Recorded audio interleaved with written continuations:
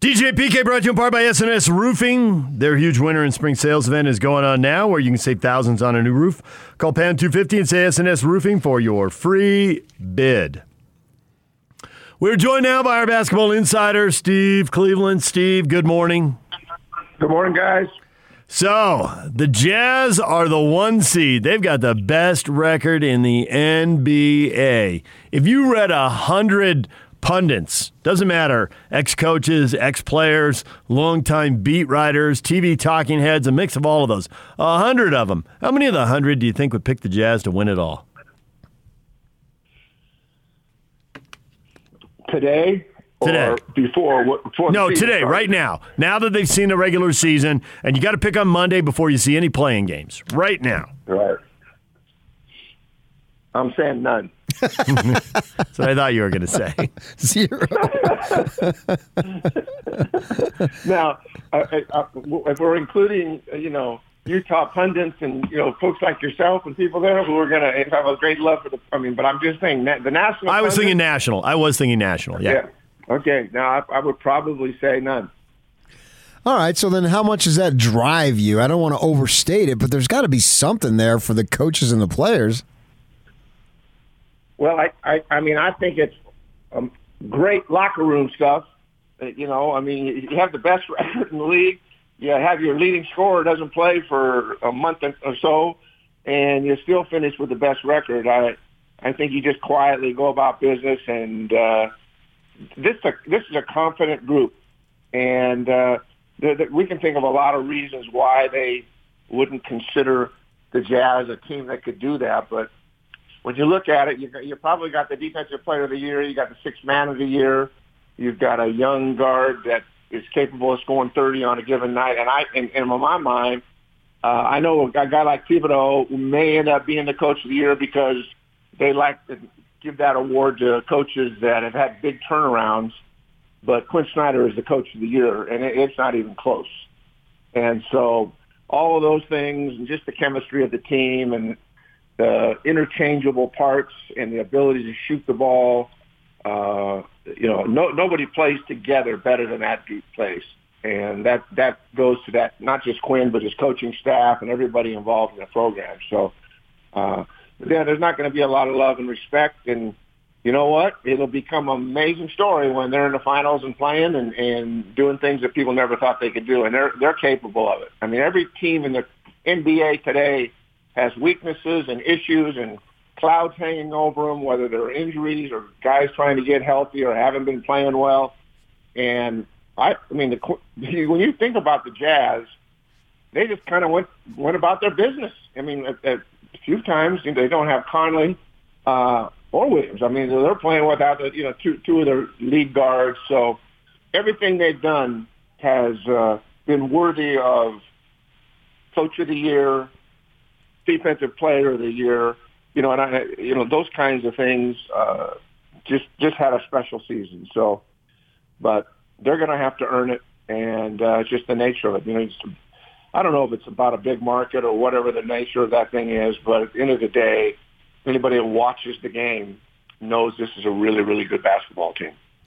So I wanted to talk to you about the intensity and the focus and how it ramps up in the postseason versus the regular season. And I'm going to throw an example at you. I can remember when I was covering the Utes and Majerus wasn't available on Selection Sunday. He was doing some national stuff. And he told me, he said, hey, just talk to me. I'll provide some quotes for the sports information. But if you need to talk to me, I'll be available around 1 o'clock on Monday, the following day after Selection Sunday. So, okay, fine. So I call him up Monday, and he answers, and we had always set it up. And, man, he was so cantankerous. And we didn't have the best relationship, as everybody knows, but he was on steroids at that point. And I'm saying, Rick, what is going on? And he told me that his book got released, and he had a book signing like at 10 o'clock at the student library or bookstore or something. And he said he thought it would be about 20 minutes, and it lasted 2.5 hours that he couldn't devote to studying film for the opponent that they were going to play. So he was so wired and just so agitated. And my thought for you is, now that these guys have finished the regular season, they go into the postseason, how much does it ramp up in intensity and time becomes so short because of what you're trying to accomplish?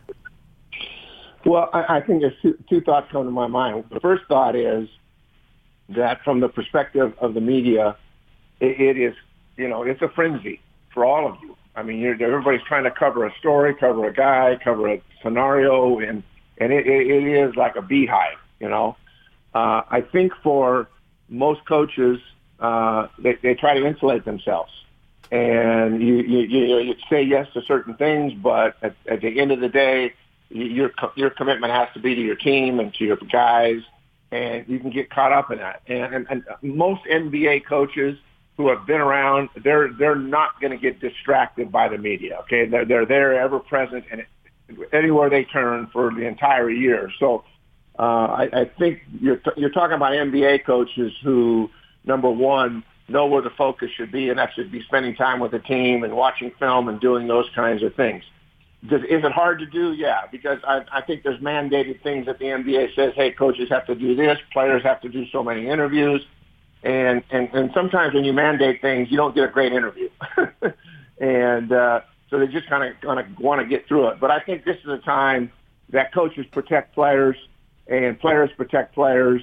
And the focus is on the task at hand, who they're playing, what the matchup is. And it's not like we live in a world of Twitter and Instagram and social media where these players are impacted by it. I mean, they drive it. They get involved.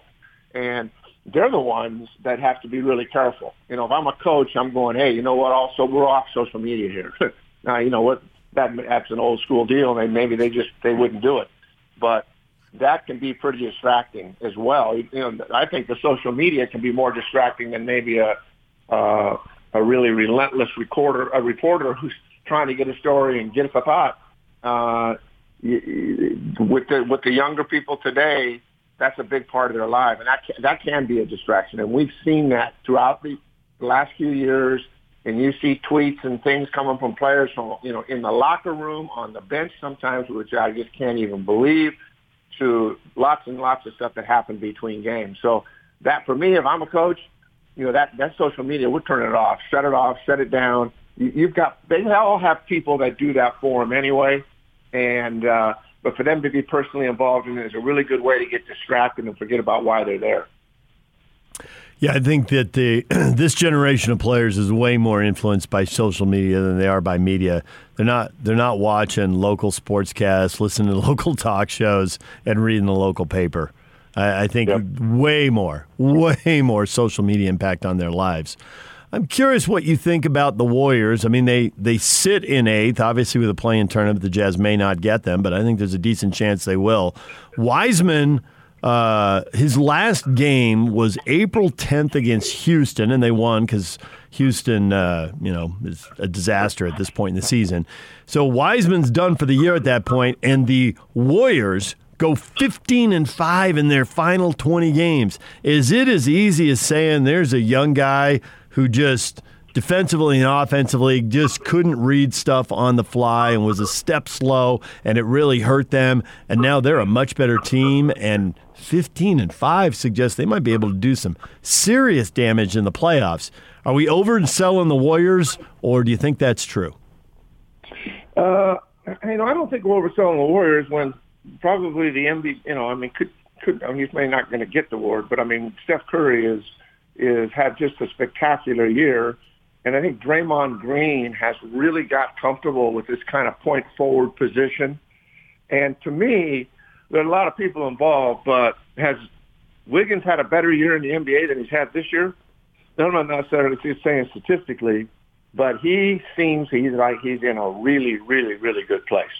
And he's a talent. I believe, was he the number one pick? He was. Coming out of the draft? Cleveland, 2014, number one pick. Yeah, and the influence, I think, of Green and and Curry around him and Coach Kerr and others, it's just been really, really cool to see. And that guy has really taken the wrath of the media over the years and underachieved. And, he gets into a new environment and all of a sudden with a good culture and there's not all that nonsense and he gets, and it just brings the best out of him. So, I mean, he's a guy that can go 20, 25 on any given night, and he's not forcing it. He's letting it come to him.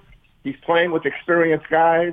I think, for me, certainly, Curry and Draymond are the kind of the foundation of that team from leadership perspective. But Wiggins, I think, has been really, really special. And I mean, they've got obviously a cast of people that not everybody knows, but Bazemore and Poole, they've had opportunities to come in and make a difference. I mean, they've just kind of done it piece by piece and put it together. But Steph has been incredible.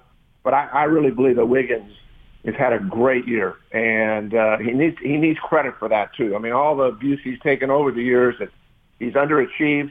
This is his best year in the NBA as far as I'm concerned. So it's clear the Clippers wanted to finish in fourth. They did not want to finish third, if that's seeding purposes or whatnot, whatever that might be, and because they didn't play their stars the last couple of ball games.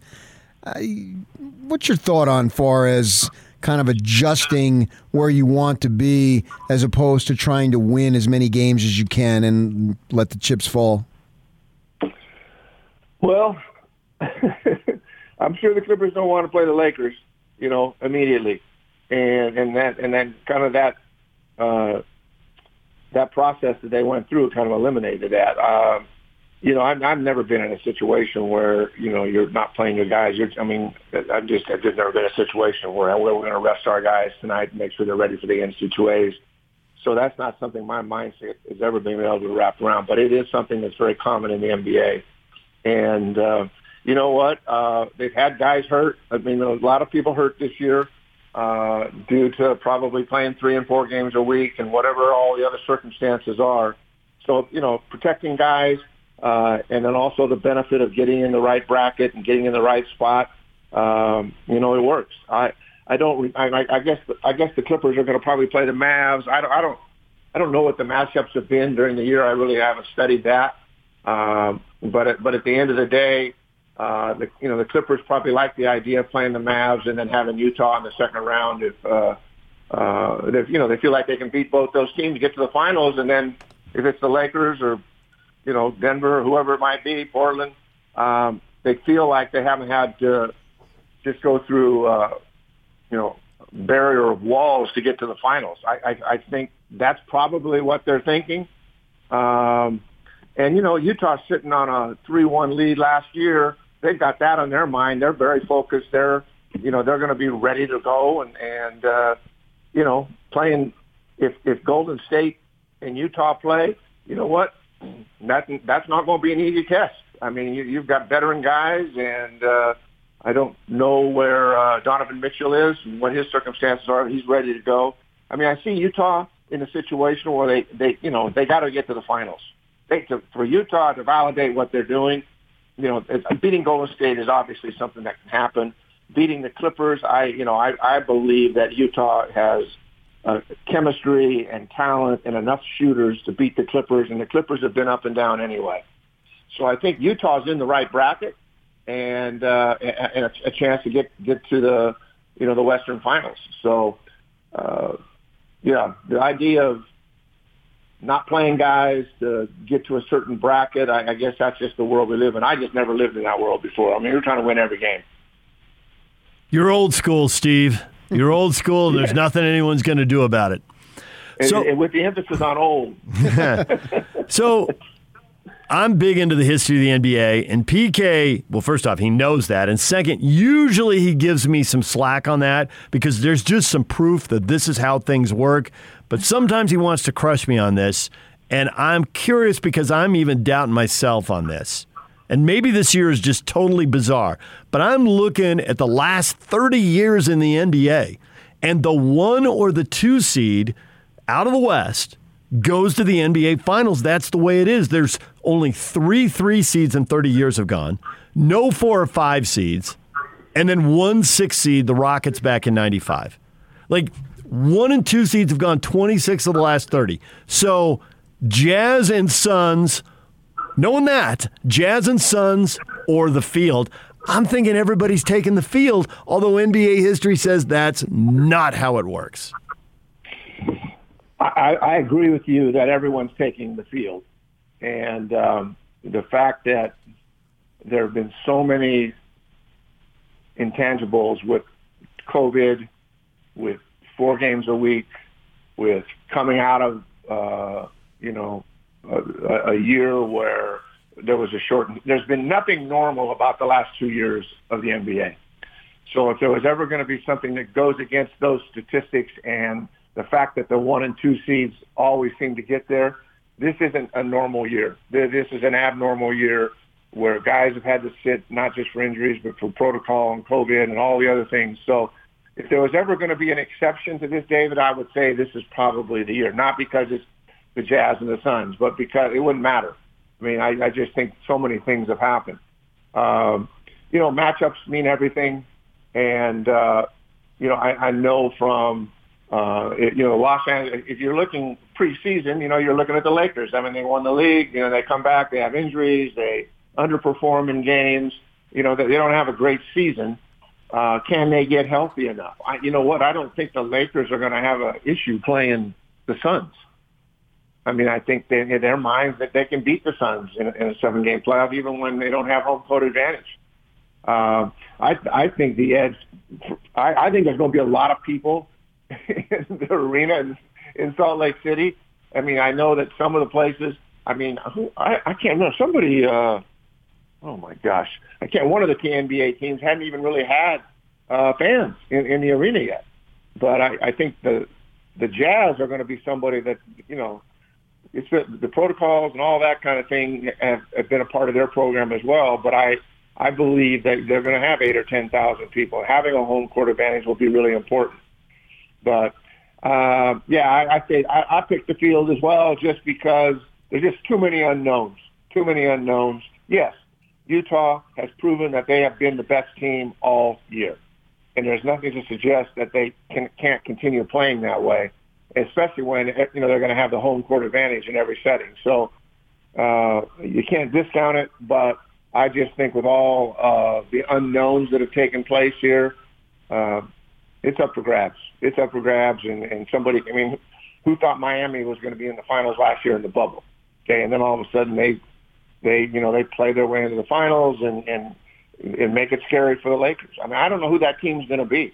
Is it going to be a New York Knicks team who all of a sudden just gets hot? They got so much confidence, they have no pressure whatsoever, or is it a team like Portland who kills Denver the other night, and all of a sudden Portland finally gets healthy, gets going, and you got those shooters, and Portland's not a team I want to play. I mean, it won't surprise me at all if Portland beats Denver in the first round.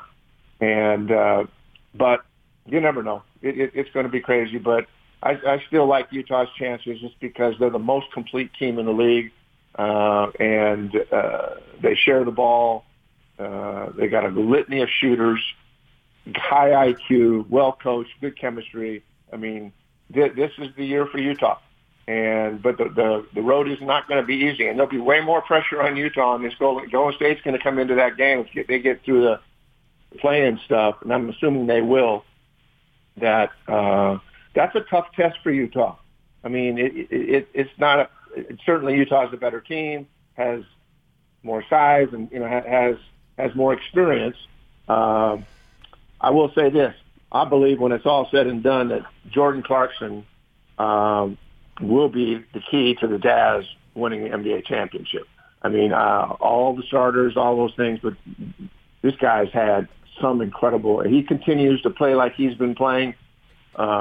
It really puts the Jazz in a position to win an NBA championship. He's just been amazing. Every time I've watched him, I mean, he does things that really, really help that team off the bench.